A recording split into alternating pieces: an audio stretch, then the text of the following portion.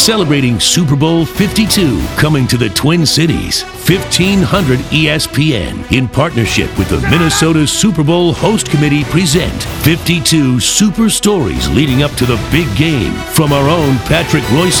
There's a legend out there that no home team has ever had a Super Bowl in its area. Well, that's not exactly true. The Los Angeles Rams played in the 1980 Super Bowl, the 1979 season. It was played at the Rose Bowl, which wasn't their home, but as they say, that's close enough for government work for the Rams back then, who were located in Anaheim by then. But the Los Angeles Rams, I thought, was probably the worst team to ever get to the Super Bowl, one of the most unimpressive. And yet they got there playing the mighty Steelers, who had already won 3 Super Bowls in the 70s, and they were leading going into the fourth quarter, 19-17. Shock of shocks, they were 10-point underdogs. And then Chuck Noll allowed Terry Bradshaw to call the plays, but in this case, he sent in a play to Terry Bradshaw to do a little pump fake and throw it along to John Stallworth. Lynn Swann was out of the game because of injury. The legend is that Bradshaw almost called an audible because he didn't think the play was going to work. 73-yard touchdown pass to John Stallworth. He went 30 yards after he caught it behind the defense. And Bradshaw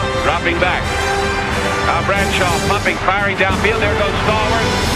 He pulls it in at the 30, the 20, the 10, the 5, and it's a touchdown for Pittsburgh on the ball to Stallworth. Bud Carson was the defensive coordinator for the Rams, and he said, "I will go to my grave with this defensive call," after Stallworth hit that touchdown. The last of their 4 Super Bowl victories during that fantastic run. Terry Bradshaw kind of famously stood on the field afterwards and looked all around the Rose Bowl, and he said, "I felt that for this bunch of Steelers that the run was over, and I wanted to stay out there and take it all in." And he was right. But isn't it amazing about football? This was the greatest team of all time, I think, the Steelers of the 70s.